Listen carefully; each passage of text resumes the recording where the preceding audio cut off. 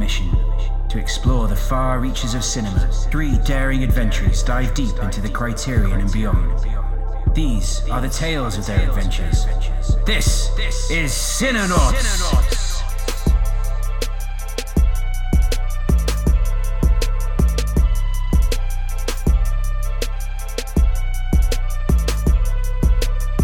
Hey, I'm Ian. I'm Boom. This is Catcher. And welcome to the 3rd episode of Cinenauts Exploring the Criterion. I'm going to be excited every time we start. As you should. We're on our 3rd episode now. We're going to be talking Rafiki in a little bit, which was Boom's pick. Yeah. But before we get to that, how were you guys' weeks? What did you guys do? What did you get into? Trump is gone, homie. For now. I mean, he's obviously going to try his hardest, but man, Saturday was the greatest, most relieving.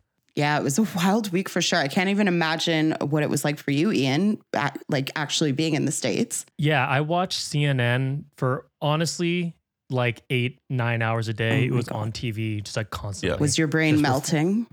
Yeah, it was a roller coaster of emotions coming from Tuesday night to Wednesday, and then Friday things looking up, and the Saturday morning was fantastic, and then now we just have to deal with all the shenanigans going on that is coming up next. Yeah. But hopefully it all works out for everyone. Yeah. Thoughts and prayers.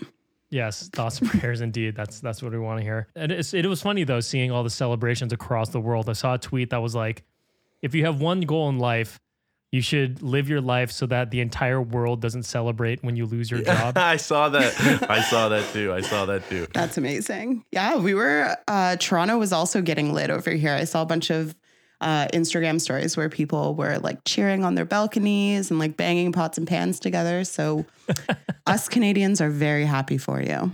That's good news, except that I really wish it didn't require that much celebration. But hey, yeah, right. I'll take it. Sign of the times. So let's catch up. What have you guys been watching, listening to, all sort of stuff? Who wants to go first? Last episode, I talked about starting to watch the show Happy Valley. And I was like, yeah, I'll go every week. I'll update you on where I'm at. Well, I couldn't stop myself after watching episode 2. And I watched the whole series like over a span of like a few days. And it's awesome. It's so good. I listened back to the episode, and the show I described is so not what the show is really like. It's just a little bit more straightforward and definitely not as jokey as it appeared. And it's so good. I'm not going to spoil anything. I just think anyone who likes a good like 6-part UK crime drama, always, if that tickles your fancy, then just go and turn it on and just get through the bad sets at the beginning of the first episode. Just get past that, and then it's all uphill. It's all good. All good. It's all good from there. Everything will make you feel good. So Happy Valley is a big recommend for sure. Nice. Anything else? Or that was your big, you just watched however many hours of Happy Valley? I watched Star Trek, the 2009 Star Trek. I love that movie. Quinto? It was Zachary Quinto and Chris Pine. That movie is easily JJ's best movie I think he's ever made. And it's so pitch perfect. Casting in it is excellent. Even like the most goofy, like with the hands, when his hands are all super big and large. I don't even hate it for that. It's so much fun to watch on screen. And I think it's a perfect movie. It's shocking how good it is. Oh no, I was going to say, I think we were all talking about this recently because I haven't really followed Star Trek much, but I went to see that one in theaters, and that's when they introduced the 4D screens. Do you remember that, Mike? Yep. I feel like me and you maybe even went to it where they did like one big screen in the middle and then the 2 screens on the side. Yeah, there were 2 screens on the side of it, and then like nothing was happening on those screens. It was just kind of like galaxy, like wallpaper. Yeah. It was so trashy. It was terrible. awful. So the sides of the screens didn't change with the movie. It was just static the whole time? Yeah. So sometimes it would expand the image across all 3 screens, like in like more action-y moments. But then when there was nothing to when there was just a scene of 2 people talking, as an example, they would be talking during like warp, and you get all this weird like spacey vibe stuff playing on the two other screens. It's so stupid. It was the worst way you could ever watch a movie, other than like in those seats that move and stuff. Yeah, they have those. I don't think it's called 4D. It's like 4X or something, where like the seats move, and I'm like, that just seems like an awful way to watch a movie. Yeah. I would never want to do that. We have like something called D-Box. I don't know if you guys have that as well. Never heard of that. Yeah, it's a similar thing. It's like with like the motion censored seats or whatever, and they are so loud, like they rumble. So you'll be in like the washroom at the movie theater, and you can hear them from the other theaters, and you're just like, is this an earthquake? They're not good. Never watch a movie in a seat that moves. No. Unless it's a recliner. If it's a recliner, that's acceptable. Otherwise, just sit in a regular seat. So, Boom, I know we have to have you seal the deal and close the case on the trial of the Chicago 7, which Ketcher and I are split on, so we will get to that later. So for me, I'll go first. So for me, I watched a whole bunch of stuff this week. I always watch a lot of stuff, but the ones I'm going to call out, I watched Possessor, which is Brandon Cronenberg's like second or third feature film, but first in a while. He's the son of David Cronenberg. It was good. I gave it 4 out of 5 stars. I really enjoyed it. It was hard not to make comparisons to his dad's movies because it is very much like his dad's movies. It's like techno thriller, body horror type of stuff, but it was good. I really enjoyed it. I described it. It was like Existenz meets Inception meets Face Off. Ooh. Face Off. Okay. Yeah. I'm in. Yeah, I'm excited. I'm watching it with my friend tomorrow. So nice. Yeah. Yeah, it was pretty good. It's pretty brutal, but I enjoyed it quite a bit. I rewatched The Social Network for the 1 millionth time, but I did it differently. I actually had the screenplay up in front of me, and I read it along as I watched it. I've never done that before. Very cool to do. Super like nerdy and like time consuming to do. It's like sitting down with a vinyl and like reading along the lyrics. While you're listening to the song or whatever. Yeah, and I'm not sure which like version of the script I got. It was just online somewhere, but there are differences in it, so it's cool to see the differences and the nuances that were made there. The biggest takeaway is that in this script, Sorkin had a bunch of like pop music, like he queued up like this song is going to play here. And I'm really glad that they went with just Trent Reznor and Atticus Ross's score for basically the whole movie because it's just perfection. It's so so that was cool. Yeah, I see myself wanting to do that and being, continue doing that some other stuff. And then the last one I want to shout out was Dave Chappelle hosting SNL. Ooh. Thank you. I wanted to talk about that. I'm so glad you brought it up. That's great. Yeah. So in 2016, after Trump won the election, Lorne Michaels tapped Dave Chappelle to host Saturday Night Live, and he gave like an extended monologue about it, about Trump winning, which was also very good if you haven't seen it. And then he followed up again this year. And, most monologues on SNL are like 3 to 5 minutes, and he went for maybe 20, 25. And it was all time. Like he's so good at making it these incredible jokes and then just like twisting the knife and be like, oh, wait a minute, like take you back to reality of like what's really happening. So even if you don't like SNL, just search on YouTube his monologue, and it's incredible. He is like a genius. And I read a good tweet where it was like, he was a comedian and he's now become like an orator and sort of like a speech giver who happens to be very funny. And I think that's like a perfect way to describe him. Did either of you watch that? I've only seen clips of it here and there, so I haven't watched like the entire thing. Mm-hmm. But what I've seen so far, it is very funny and very insightful. And Dave Chappelle is very great at doing both of those things. So, yeah.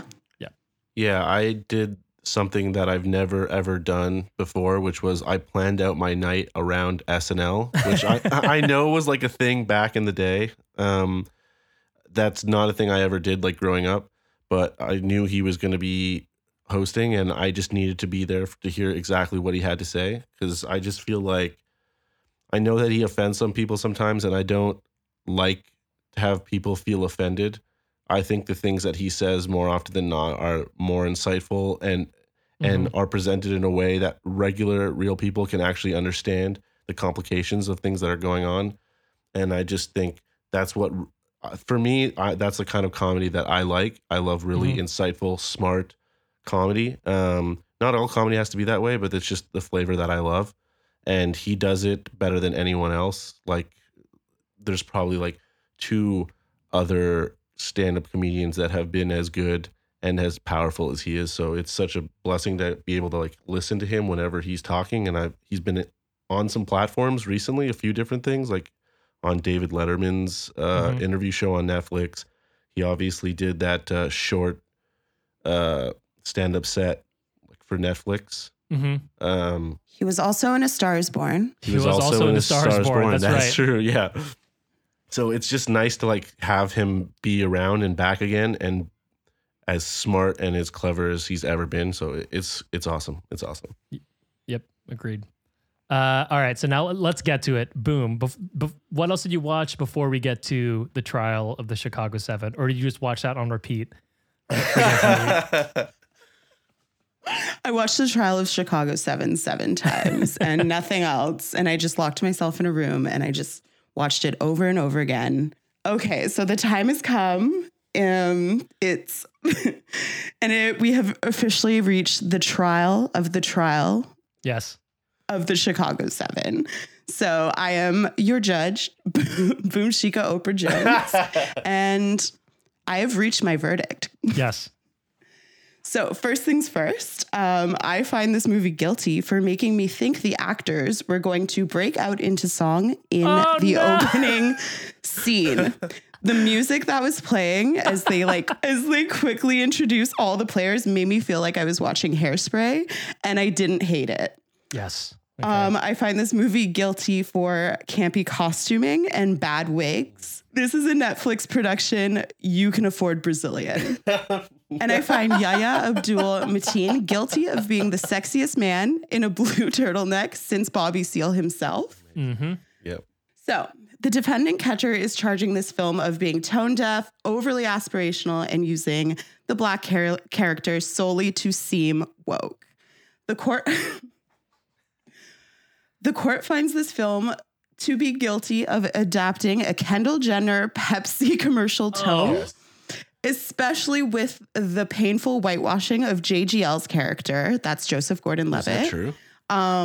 Yes, the depiction of his character and his actions in this film is extremely historically inaccurate and quite frankly offensive. However, the court fails to see the story of Bobby Seale as a whatever subplot. His presence is integral to the story, and the court feels Sorkin treated it as such. However, the court does recognize the harsh severance and limited afterthought.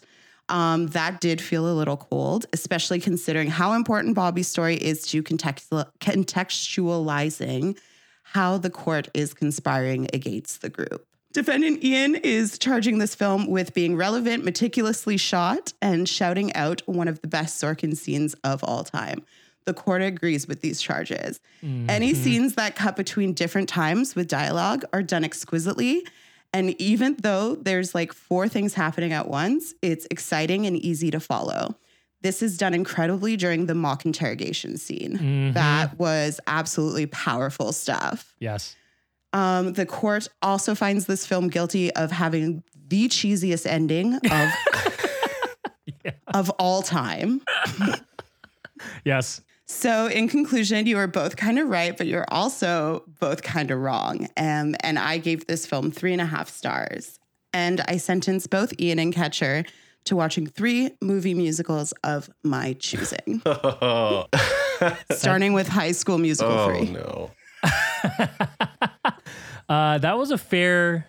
I think that was a fair judgment. So I gave it 4.5. Catch. What did you give it? I think it was 3.5. Okay, I wasn't... Okay. It wasn't so bad. Like I agree about the interrogation scene, like the prep. That scene was truly, it was a really, really amazing. But like Boom so accurately described many of my feelings just earlier. Yes, we felt the same way about this. I think I won a little.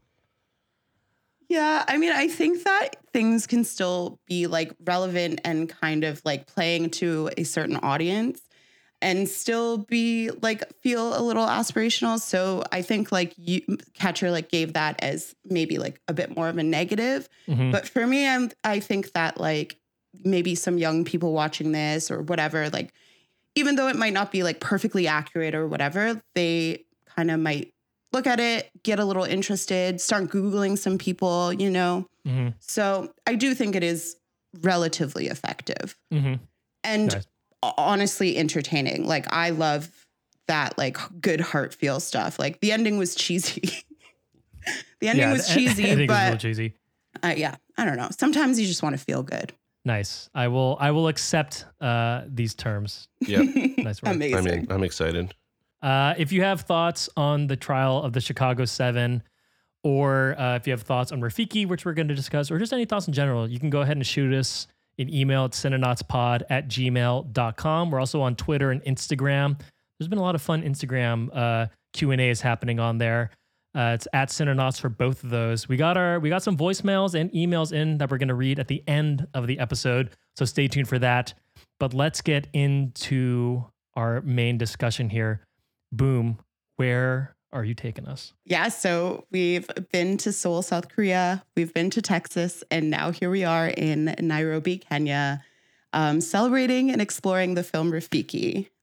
So Kenya is a beautiful country in East Africa. However, Kenya is a very socially and politically conservative country. So the LGBTQ plus community in Kenya has little to no rights. This is mostly because of British colonialism. So basically the Brits come in, they fuck shit up, they go, and when they leave behind their like shitty laws. One of those laws being that couples or two people of the same sex can't engage in sexual activity. If they do, it is punishable for up to 14 years in prison. Same-sex couples also can't legally marry, and they can't legally adopt. This also applies to transgender folks. So as of recently, we're not really seeing many convictions through this law per se. However, it does contribute to kind of upholding this widespread intolerance in Kenya.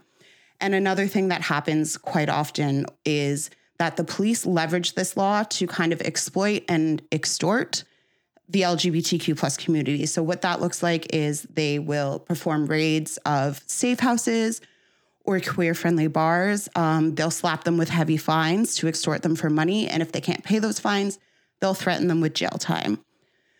But something that has been happening, like in most places in the world, is you are seeing this kind of emergence of activists, who are mobilizing and fighting back. So we're seeing a lot of protests, we're seeing a lot of petitions and motions being brought to the Kenyan High Court. Most recently, one was brought to lift the anti-gay law in May 2019. But unfortunately, it was denied. But the activists are continuing to fight.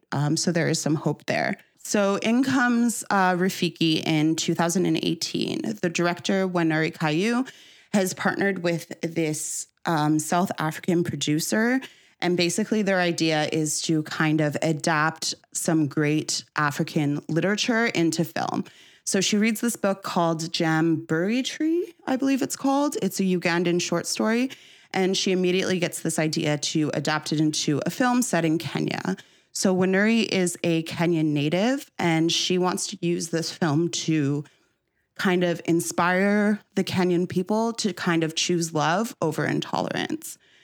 But what happens next is she brings the film for a rating to the Kenyan Film Classification Board, where the classification board puts a ban on the film for depicting homosexuality and lesbianism. And therefore they feel it's being promoted. So she fights this back, and they come to her with an ultimatum saying if she agrees to change the ending, they will lift the ban of the film.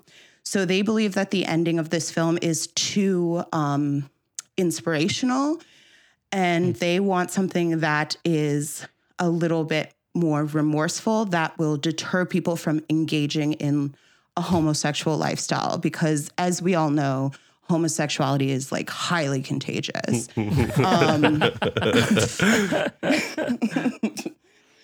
So like a true queen, she refuses to change the ending. And what she does instead is she sues the Kenyan Film Classification Board, and she takes it. Yes. So she takes it to the Kenyan High Court to sue. And while this is happening, she's also simultaneously fighting because she wants to be able to enter Rafiki into, to be considered for the Academy Award for Best Foreign Language Film. But if you want to do that, you would have to have done a screening in your city for at least 7 days. So she doesn't get the full ban lifted, but the Kenyan High Court agrees to lift the ban for 7 days exactly. So they proceed with the 7 days of screening, and Rafiki plays to a sold-out audience every single night. Rafiki also becomes the first film to enter the first Kenyan film to enter the Cannes Film Festival, where it sees critical acclaim and just widespread acclaim through international audiences. But Rafiki is still banned in Kenya to this day. So that's the story there. And thanks for listening to Cinenauts. We'll see you guys next week. Peace. I am very excited about for this episode is I do think that this story about this film is everywhere. And I do think that it's kind of like a cloud hanging over the film in a sense. Like, I think it's very important, but I also think it does take away from it a little bit. So I'm very excited for us to just be taking time and kind of like exploring this film in depth. I think that is something really special. So yeah, thank you for this pick. I had heard about this movie. I'd seen the poster art. And, you know, when it was making its rounds at Cannes a couple of years ago, I remember hearing about it, but I had never gotten around to it. Yeah. So thank you for choosing this one. I was definitely a fan of it. So my first note that I had for this, and I'm sure you'll hear me talk about this a lot as we go through this podcast, but I love movies that are love letters to the city it takes place in. Absolutely. And Rafiki is 100% that.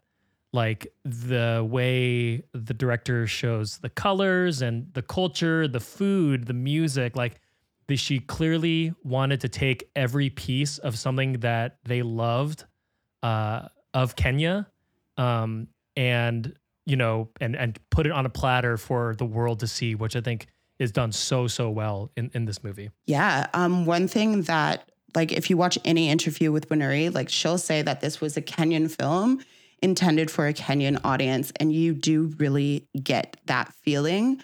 But while you're watching it, you're just so excited to kind of like be invited in, you know? Just off the bat, like, I absolutely adored this movie. I think it's phenomenal. It's so fun. And everything you guys have said up until this point is completely accurate, and totally, I feel the same way. And what I think is so cool is, like, after I watched it, I just started like gobbling up any information I could about the movie, just like production, her points of view, what they're trying to get out of it, and all this stuff. And something I found that was really interesting, which Ian will go to your point, which was the set for Mama Atin's, like her, not a restaurant, but like her little eating spot. Kiosk, yeah.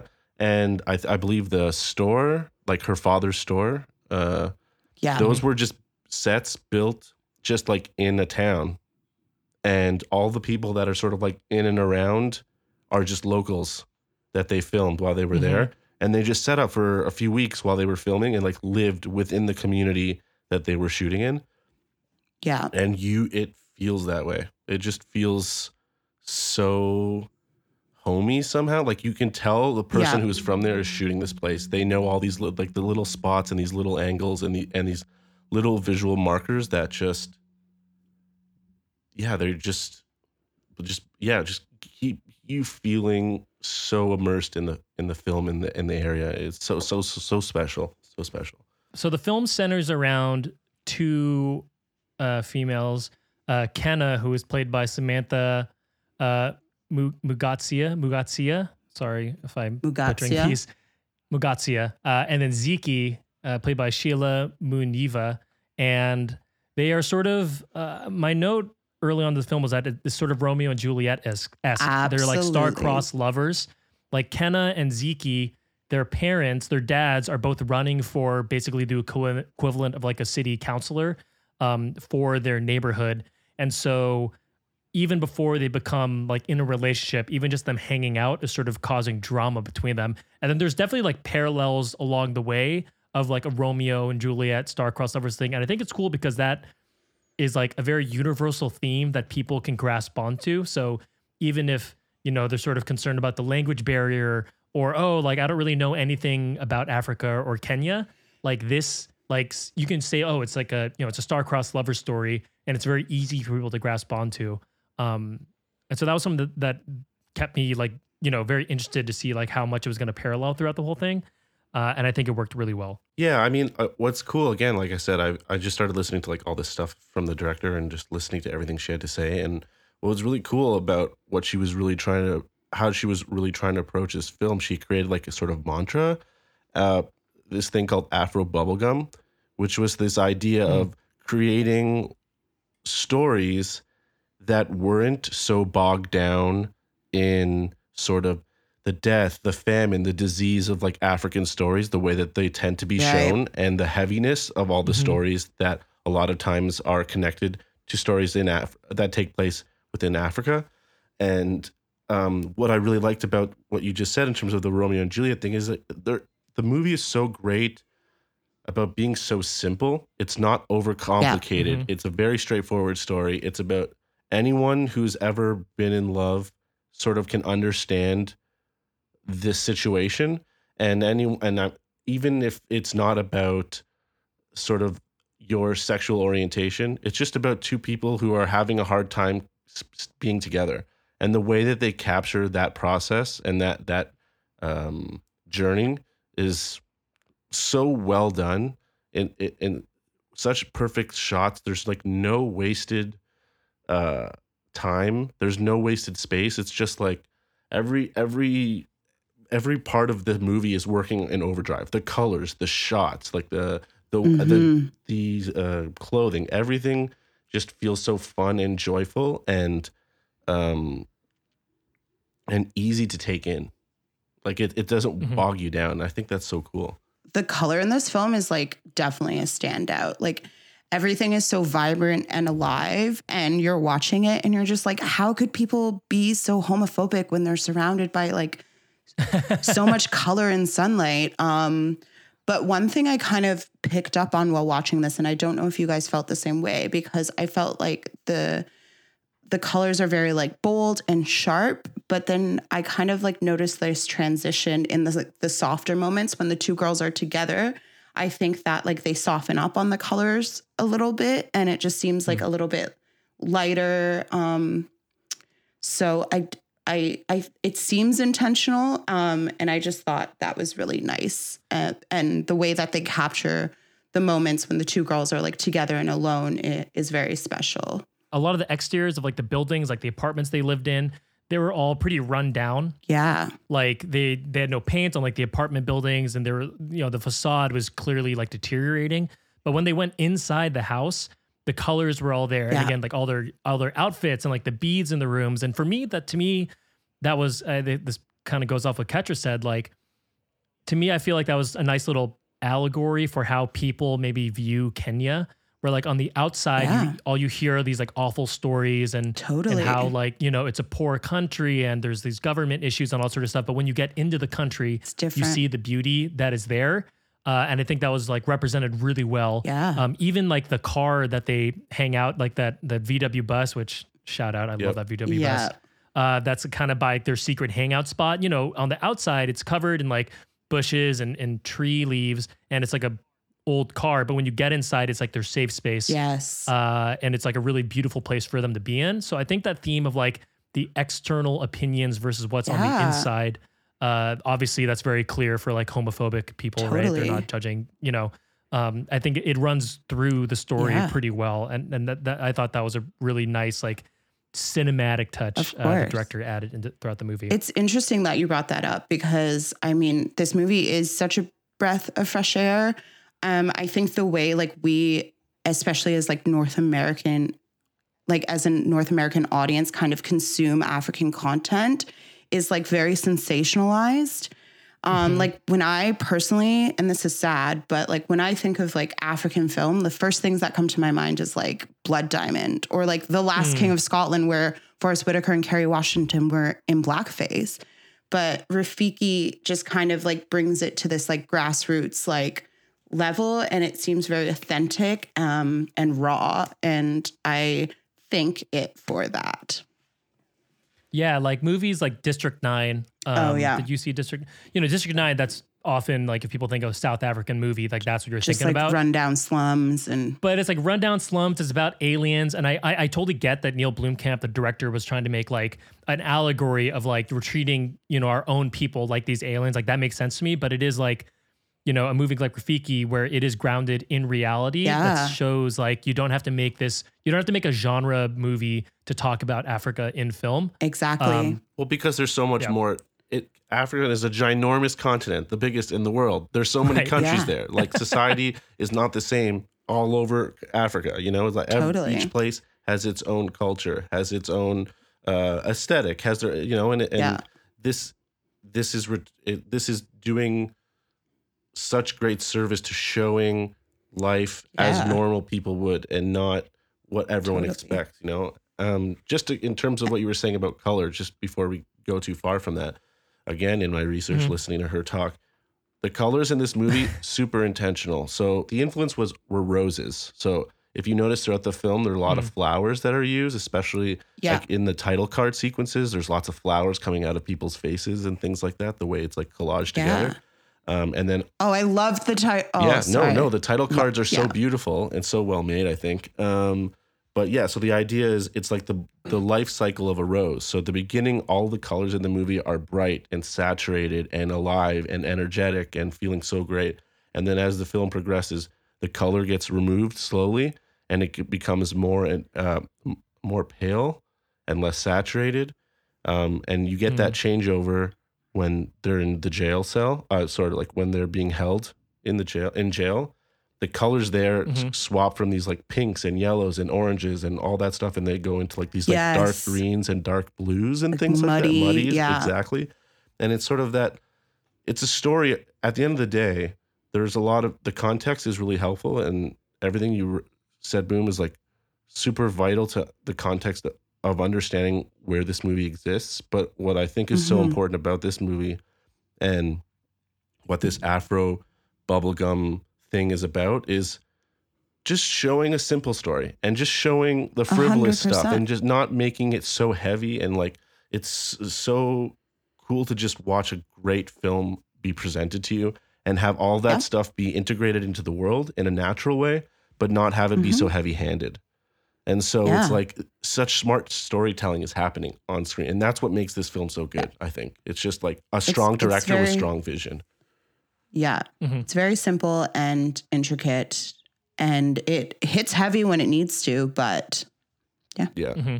Let's talk a little bit about Kenna and Zeke. So the two are like very different personality wise. Yeah. Zeke, she has these awesome like not rainbow, but very bright pastel-y wrapped hair that's like really beautiful to look at. And she's a dancer, and she has like her girl squad a little bit. You can tell she kind of like lives her life very like carefree. And then Kenna, she's a lot, her personality is a lot more quiet. She works with her dad's kiosk and stuff like, or her mom's kiosk.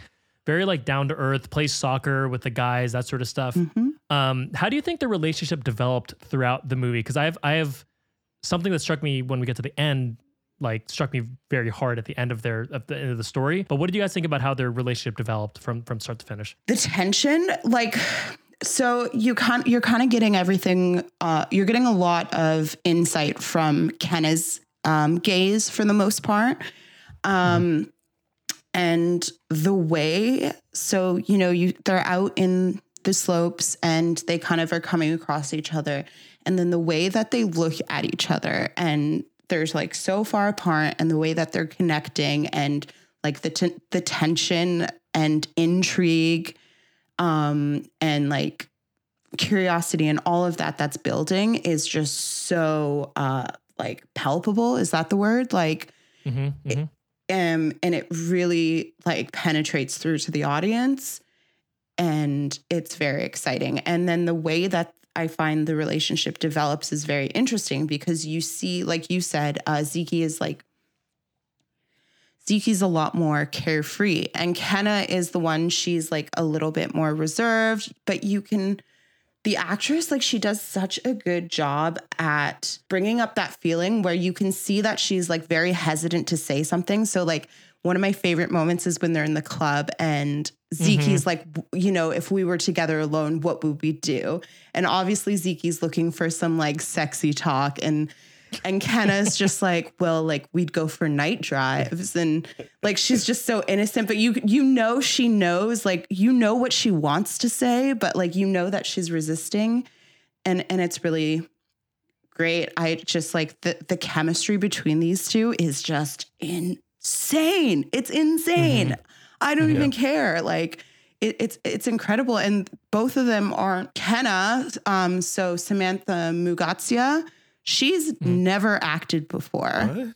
Wow. Yeah. Wanuri, the director, found her at a party and was like, that's my Kenna. And she like approached her, and then they like did the shoot, and they just had an acting coach on set. And it's just like, yeah. Yeah. The rest is Her history. performance is so good. It's so nuanced, like you were saying. Like you do get the vibe, like at the beginning of the movie, that they've been sort of eyeing each other for a while. Like this isn't this isn't the first time they've looked at each other. And to get that across in order to sort of like propel the story forward a little bit quicker, instead of having to deal with the sort of like buildup, it's like you already know, like, okay, they want each other, but they both don't know how the other one feels yet. And the way they're started, that beginning of the exploration of that, and the way it starts, and the way that they have to like wrap it up in this friendship, and that no one sees what's going on is totally mind-boggling to me.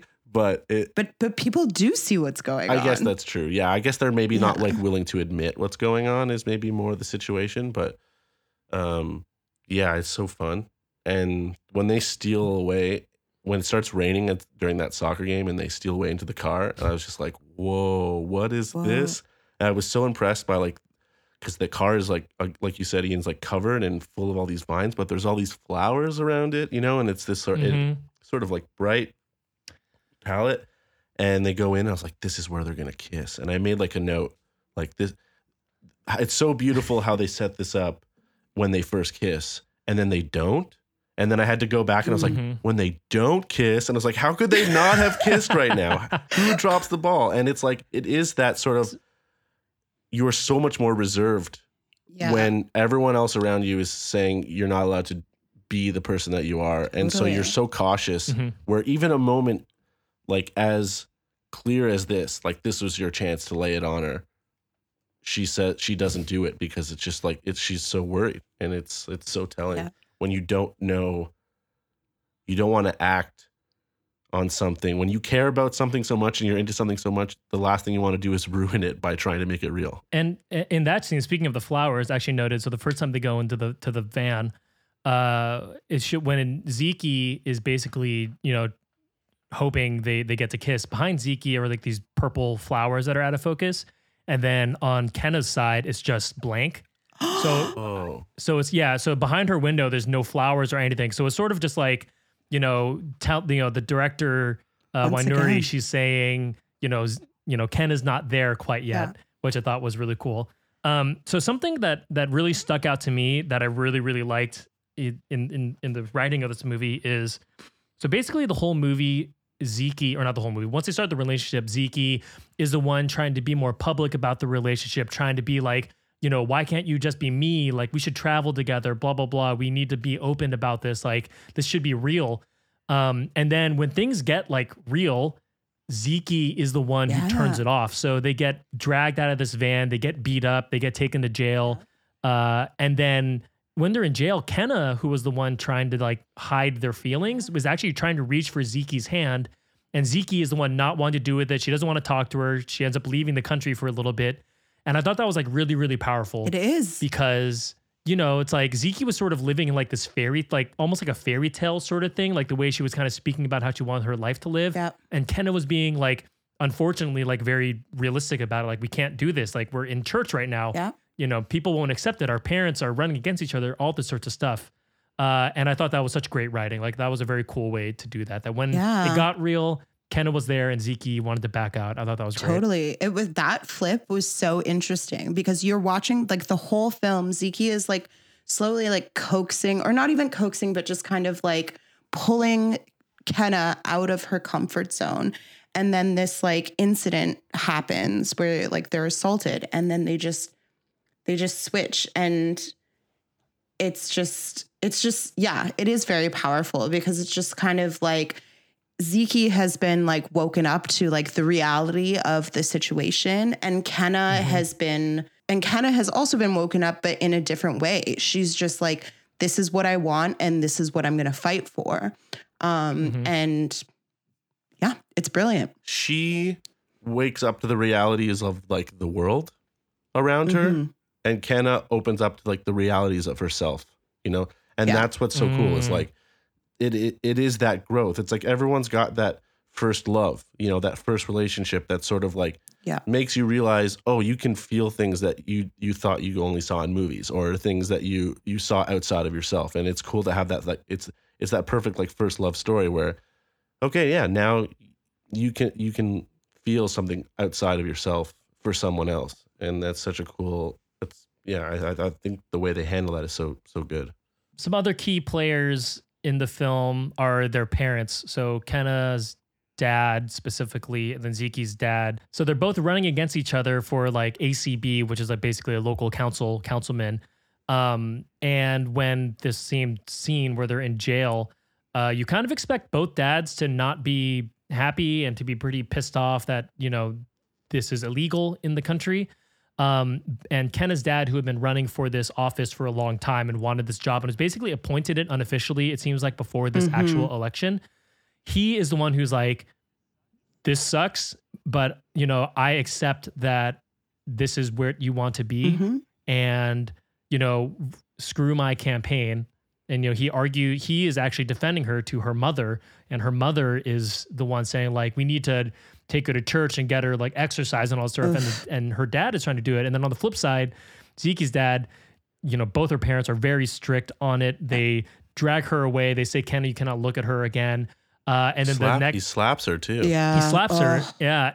And then the next scene, there's a little, maybe a little tongue in cheek for me, a little eye wink to the audience. But, you know, it shows Kenna's dad pulling down his campaign posters. And then it shows Zeke's dad putting up the campaign posters that says like the Progressive Party, which I think is like a little nod, like, you know, how progressive is the Progressive Party here? I didn't even catch that. I thought that was it was a little touch there that I thought was interesting. But, you know, do you have any thoughts on the parents, either the mothers or the fathers? So specifically Kenna's dad, I think this is kind of just like where representation comes into play, and kind of like what Winiari was looking to do by just kind of like telling this like very real story. Basically, like when I was doing research for this, like the Kenyan media would have you believe that like having a gay child is outrageous. It's a sin. Like, you know, you have to send them away. And that often happens. That's what happens to Zeke. But I think that there was so much power in showing and making the decision to have Kenna's dad be that supportive figure. And what it comes down to, like, you don't really know what his beliefs are. You don't really know like the extent of his like acceptance or tolerance or whatever. But in that moment, he's looking at his daughter and he's worried about his daughter. He cares about his daughter. He'll do anything for her. And I think that is very important. Yeah, I find it interesting just because as we were talking before about the differences between them and the sort of the progress they go through, I find it interesting that like Zeke is the one who comes from a more affluent family, and and her sort of carefreeness comes from the sort of carefreeness that like money can provide people often, of like sort of living outside the realities of the world you live in. And I think what's really cool is the way that when Kenna's dad reacts the way he does, like I think you're left throughout the whole film not really knowing, like you guys have both stated, like where he's going to come down on this issue. And the way that he just immediately drops all of the other nonsense, which throughout the whole movie, like his campaign has been the thing they've argued about. It's the biggest thing that's going on. And like for him to drop that, to just embrace her, is just like the moment that you really just super need at that point in the movie. You're just like, I don't want to. None of this is okay. I'm not really loving how I'm feeling, what I'm seeing happen to these people that I care about. Mm-hmm. And for him to just come and give this like big hug and just embrace her physically, but like who she is as a person is so wonderful. And the way that he supports her with her mother, like his ex-wife, like he knows they're already on shaky ground, but he knows that it's not important. He says as much. None of that stuff is important now. She's important. She's our daughter. We need to make sure that she's okay. And I just think that's such a lovely thing to see. It's like Call Me By Your Name, the same thing. It's like the father at the end of that movie where he gives that wonderful speech about just embracing life and all the complications that come with it. You know, it's so, these kinds of caring, thoughtful father figures in films are so vitally important. But just for this story, it just like gives you all the feels. Two things I really loved about the film. One thing was the silent man that we see throughout. Do you guys know who I'm talking about? Yep. That was amazing. I think it's just, it does a very good job at kind of like setting up like the climate and what's going on. Visual storytelling. Like it's not telling you, hey, gays aren't wanted here. It's just like, here's a guy, right, and this is what they're saying about him. Yeah. And then you see him like walking by and he has like a black eye, and that's like a little bit of foreshadowing for what's going to happen to Kenna. And then we see him again in the end. So that is something that, and we also see him in church as well. And we zoom in on his face for a moment. And so that is something that I really loved. And then just in terms of the environment and the way Winry creates that environment, I definitely want to shout out like the direction and the way she kind of, like she's definitely very ambitious, but she does this really good job at like situating the lack of privacy that's like going on in the slopes, like almost in the style of It Follows, you know? Like I know. Like, nice. I like that. Yeah. I like that. Yeah. Like, it's just like, obviously it's not like something evil that's like coming right at them, but you see in the background, like these people listening in, you see these people in a distance, and you feel like the girls never have any privacy. So that is just something that's done. Like you can just feel the intrusion, and that's just something that's done like very effectively. Mama Atim and her like daughter, I guess that's her daughter, Yes. right? They're like, yeah. That's what I assumed. Yeah. I can't remember what scene specifically. Oh, it's at the church. So when Zeke is trying to like touch her hand and she's like telling her no, and they leave in the middle of mass, and then the Mama Atem's daughter like gets up, and then as they're having their sort of personal exchange, you can see her in the background just like scoping out what's going on.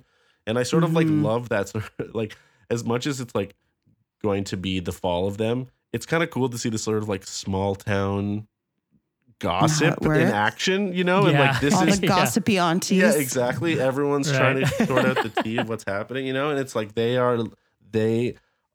like little eateries like that are totally like the home of gossiping and like where gossip gets floated around. And I love that they take that job like very seriously. Like that's it. And they get a sort of, at the beginning, a little bit of credibility by saying like, yeah, she always talks her mouth, but she's always right. And I love that idea that they're on the pulse of what's happening in this town. I just think that's so cool. So that was Rafiki. Obviously, there are tons and tons of layers to peel off on this film. So if you haven't seen it yet, thanks for listening, but you can check it out. It's on Criterion Collection, on the Criterion channel right now to stream if you subscribe to that, or you can rent it.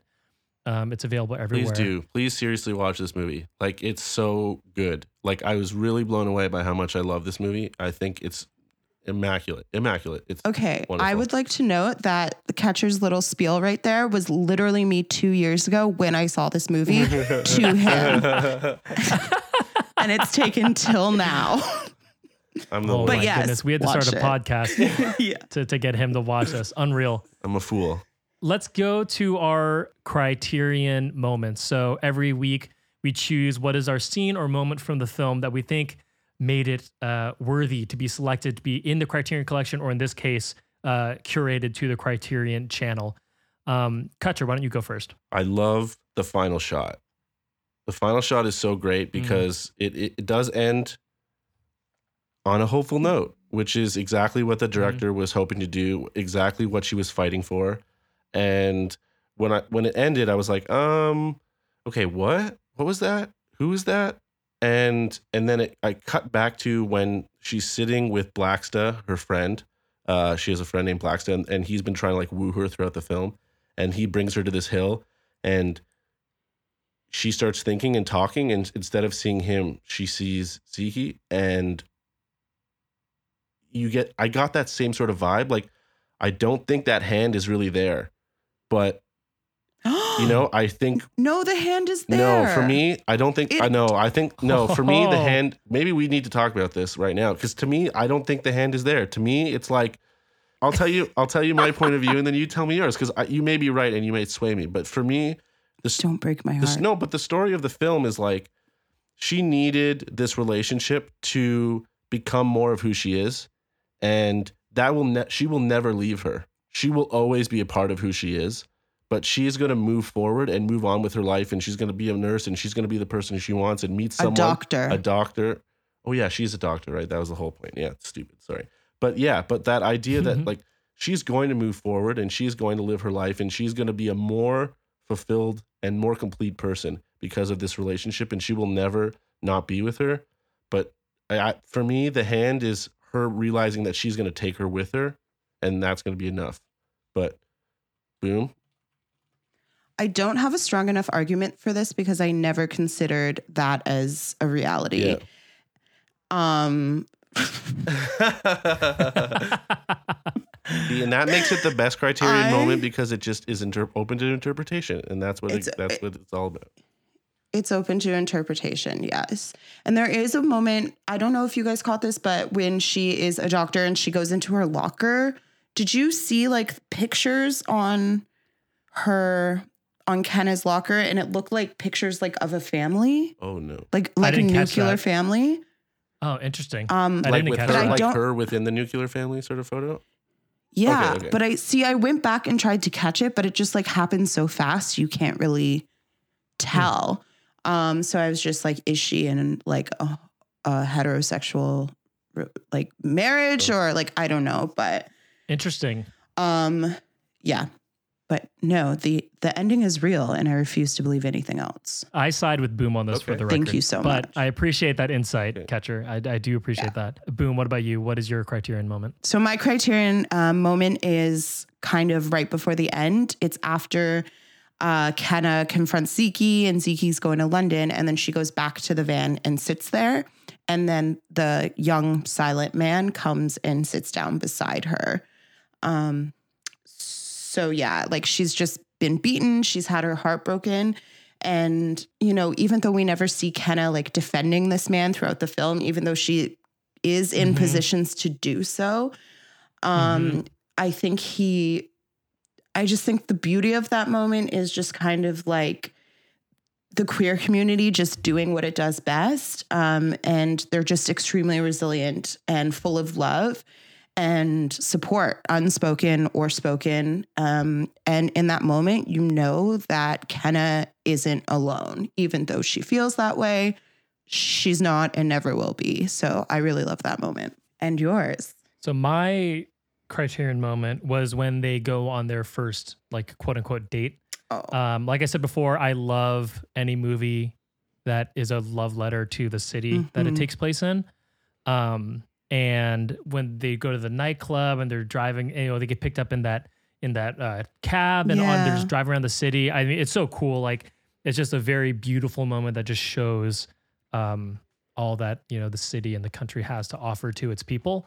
And it's very, a very hopeful moment for not only the characters, but for, again, like the perspective of how people see it in the world. Yeah. So I thought that was really, really great. And it just highlights a lot of the awesome cinematography that we had talked about and their chemistry together. It just hits all the marks for me. So I thought that was great. Yes. Let's go to our Criterion pairings, which we still need a name for. We got an email about that, but we'll come to that later. But let's see what we would pair this film with. I'll go first on this. So for me, my pairing would be to go and watch the Anthony Bourdain No Reservations episode where he goes to Kenya. I believe it's season 2. Sorry, I think it's season 12, somewhere there. I could be wrong on that, but another really great movie. I loved Anthony Bourdain, love him still. I love all his shows. And he does such a good job of showing, he goes to these countries that have such poor exteriors, especially to Western culture and Western civilizations. That was weird to say, especially to Western pop culture. And he captures Kenya so well. And I think it has a lot of the same optimism and hope that is shown in Rafiki. So that would be my pick. Anthony Bourdain's No Reservations episode on Kenya. Lovely. Okay, so I'm going to rep some CanCon this week. There was like a lot of things I kind of wanted to throw up for this pairing, but I kind of decided, especially with the week that we've all had, I've decided to go with something like light and endearing. So my pairing is going to be the Canadian classic, or I guess a new classic, Schitt's Creek. And what you'll find is just some like super wholesome queer content. You know, it's not riddled with kind of like the hardships of your identity, which is kind of nice. And I'm not trying to like whitewash it or downplay like the queer struggle, but representation is important. And I think this show does a great job at like normalizing and celebrating queerness in a lot of ways. And my Jada Pinkett pairing is the love letter that Tupac wrote her, because Black love is beautiful love. Yes. As displayed in Rafiki. So yes. Amazing. Perfect. Catcher, what about you? Okay. I have a simple one. It's not going to take too much of your time. It's a music video. So the artist is Ray Black, and my girlfriend pointed this video out to me. I don't know, a few months ago maybe, and telling me the story behind the video, which is really cool. And as soon as Boob mentioned the movie and I started looking into what it was about, I instantly knew exactly what I was going to pair the movie with. So the artist is Ray Black, and the song is called Chill Out. So the themes of the song itself are pretty cool and pretty chill. So it's basically about a woman who is in sort of like a casual relationship with a dude, and she only ever calls him when she's feeling lonely. And he's sort of like fighting back on it and being like, yo, let's get serious. And she's just like, yo, chill out. Like, I'm doing my thing. I'll call you when I need you. And otherwise, don't call me because I don't need you. So the video is cool because it's shot on location in Africa, and it stars Ray Black, but it also stars the Gully Queens, which are a group of, so they're a group of trans and queer people who have been basically ostracized from their homes, and they are forced to basically live together, not in secret because people know, but they are left sort of living in exile. And what's really great about the video is it's them dancing and being 100% who they are and living their life and living their best selves and just dancing and having a good time and smiling. And it's such an empowering video, and it's got such a great message. And the song, of course, is fun and you can sing along, and everyone's got those feelings of like just wanting to like own your shit. But the video is just like shedding light on a really, like, when you talk about people who are like marginalized, this is like the marginalized of the marginalized. And to see them like living their truth is honestly super inspiring. So it's Ray Black, Chill Out, the Gully Queens Forever. You have to check that video out. It's awesome. Bless up. Nice. The Gully Queens. I have not heard of that, but I love that name. Wrapping up here, what are our ratings? I'm sort of like teetering. I haven't actually really come down. I hadn't really thought about it. I just had such a great time. And I realized earlier you had mentioned a rating of some kind, and I was like, oh, I hadn't even really thought about this. It's just a movie that, like, I don't know. I think for me, it's got to be probably 4.5 or 5. It's probably 5, honestly, because I wanted to watch it again right away. There's so much you can get out of it on multiple viewings, I can already tell. But at the end of the day, it's such a simple, straightforward story that is told using all of the skills, all of the options, all of the things that you have in your hand when you make a film. the look, the sound, the feel, all of that, everything, and they're executing perfect on all of that. There's no wasted space. There's no fat. So yeah, 5 stars for sure. 5 out of 5. No, 5 out of 5. Nice. I'm going to go with 4 stars. I really, really enjoyed the film.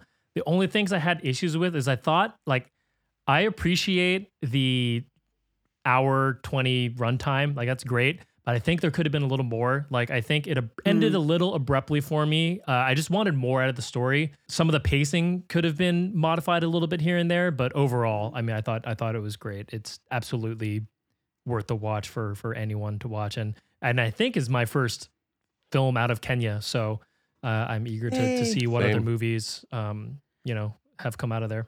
I agree with Ian. I'm also going to give it a 4. I love this movie with my whole heart. I do think that there are some kind of, I don't want to call them issues, but there's like some editing stuff that I think kind of like takes me out of the world a little bit, specifically when the girls are on the roof for the first time. I think the way that was shot was like really confusing. I almost thought that there was like, it was like a glitch.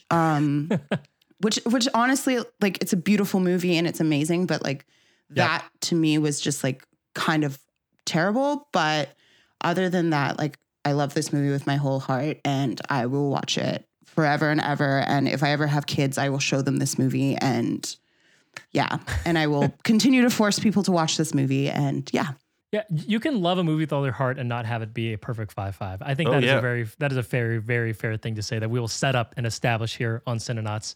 I agree. Absolutely. 100%. Yeah. And I ideally, not every movie, I know this is the criterion and we're like sort of film nerds and we love film. I'm hoping that not every film is going to be a 5 out of 5 for me. Like we did a 5 for Parasite and 4.5 for Texas. And this is 5, but truly like this movie like got to me in a way that I was not expecting to. And it's just, we're going to hate some of these movies. It just won't be these ones yet. Just wait until we get to like my list of things that I want in the criterion. We're going to be throwing some 2s, some 1s.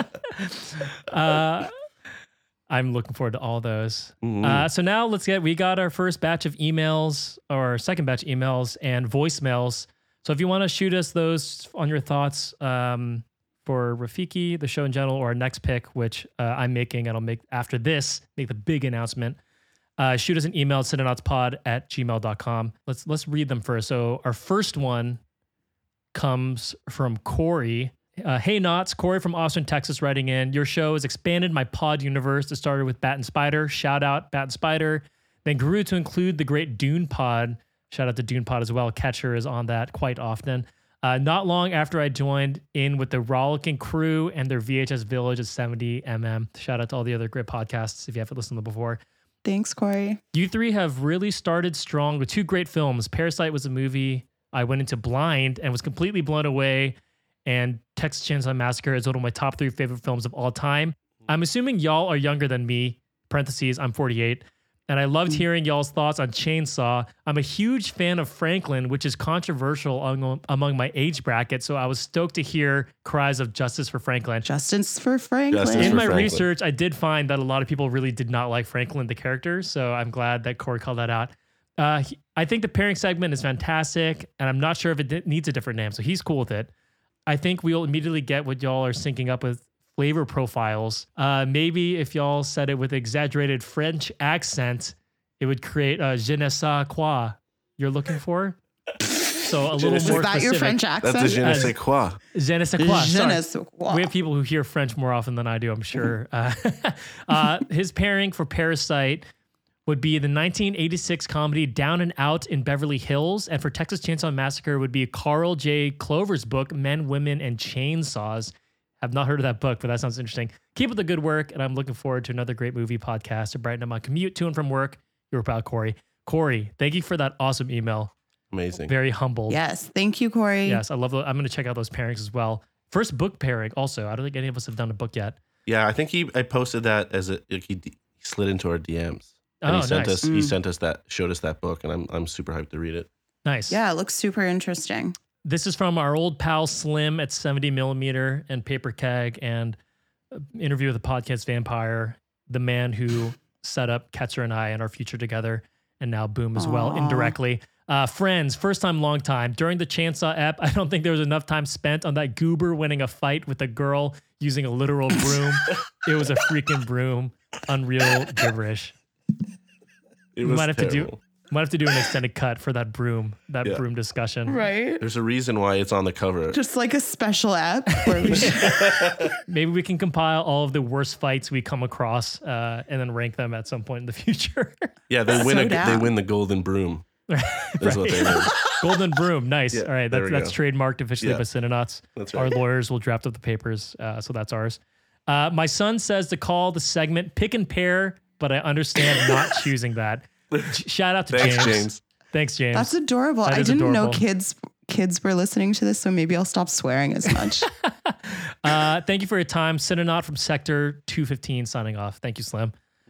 And then we got some voicemails too. So let's start off with this one. We have this first one is from our buddy Jason Goldman, one of the co-hosts of Dune Pod. Hey, Cinenauts. This is Jason. I just wanted to call in and congratulate you on the launch of your pod. I think it's such a great idea to a podcast centered around the movies of the Criterion Collection. Really excited to hear what you get into, and I love the discussion around Parasite. I thought I was really well informed, and I learned a lot about a movie I love. I also love the pairings feature that you guys introduced, and I'm excited to see what else you put in the letter bento box Oh, with Texas Chainsaw Massacre. I would probably choose something light, like I don't know, Brewster's Millions or something. Anyway, excited to hear what you guys choose. thanks for that, Jason. And for those who don't know, we recorded the first 2 episodes ahead of time just to give ourselves a little runway and practice there. So that's why they came in a little late. But thanks, Jason. Let's go, since we're on Dune Pod, let's go to our other Dune Pod host, H. He left us a voicemail as well. Greetings, Cinenauts. It's H.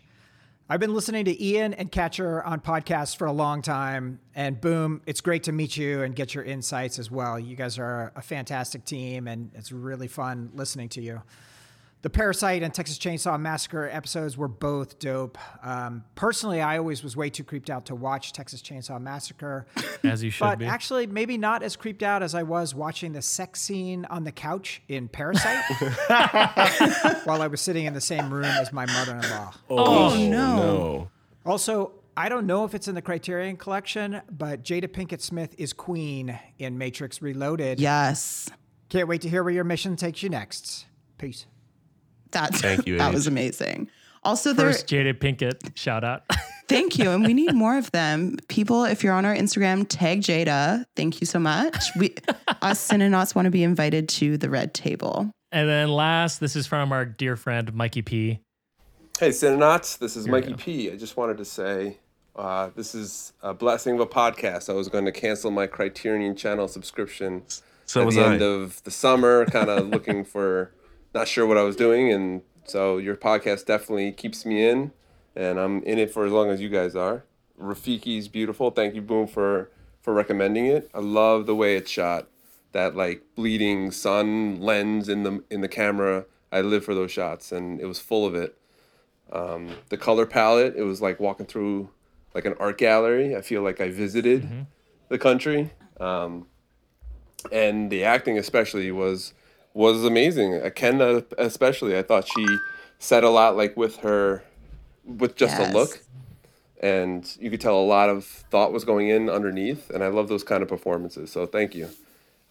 Just want to send a quick voicemail saying, awesome job with the pod. Looking forward to it. Okay, bye. Mikey P. Aw, thank you. Saint of a Angel. man. Angel. Angel. If you want to shoot us a email again or a voicemail, you can shoot over that voicemail to cinenautspod@gmail.com. All right. So let's get to our next mission for episode 4. Oh, what's it going to be? We've been to Texas. We've been to Korea. We've been to Africa.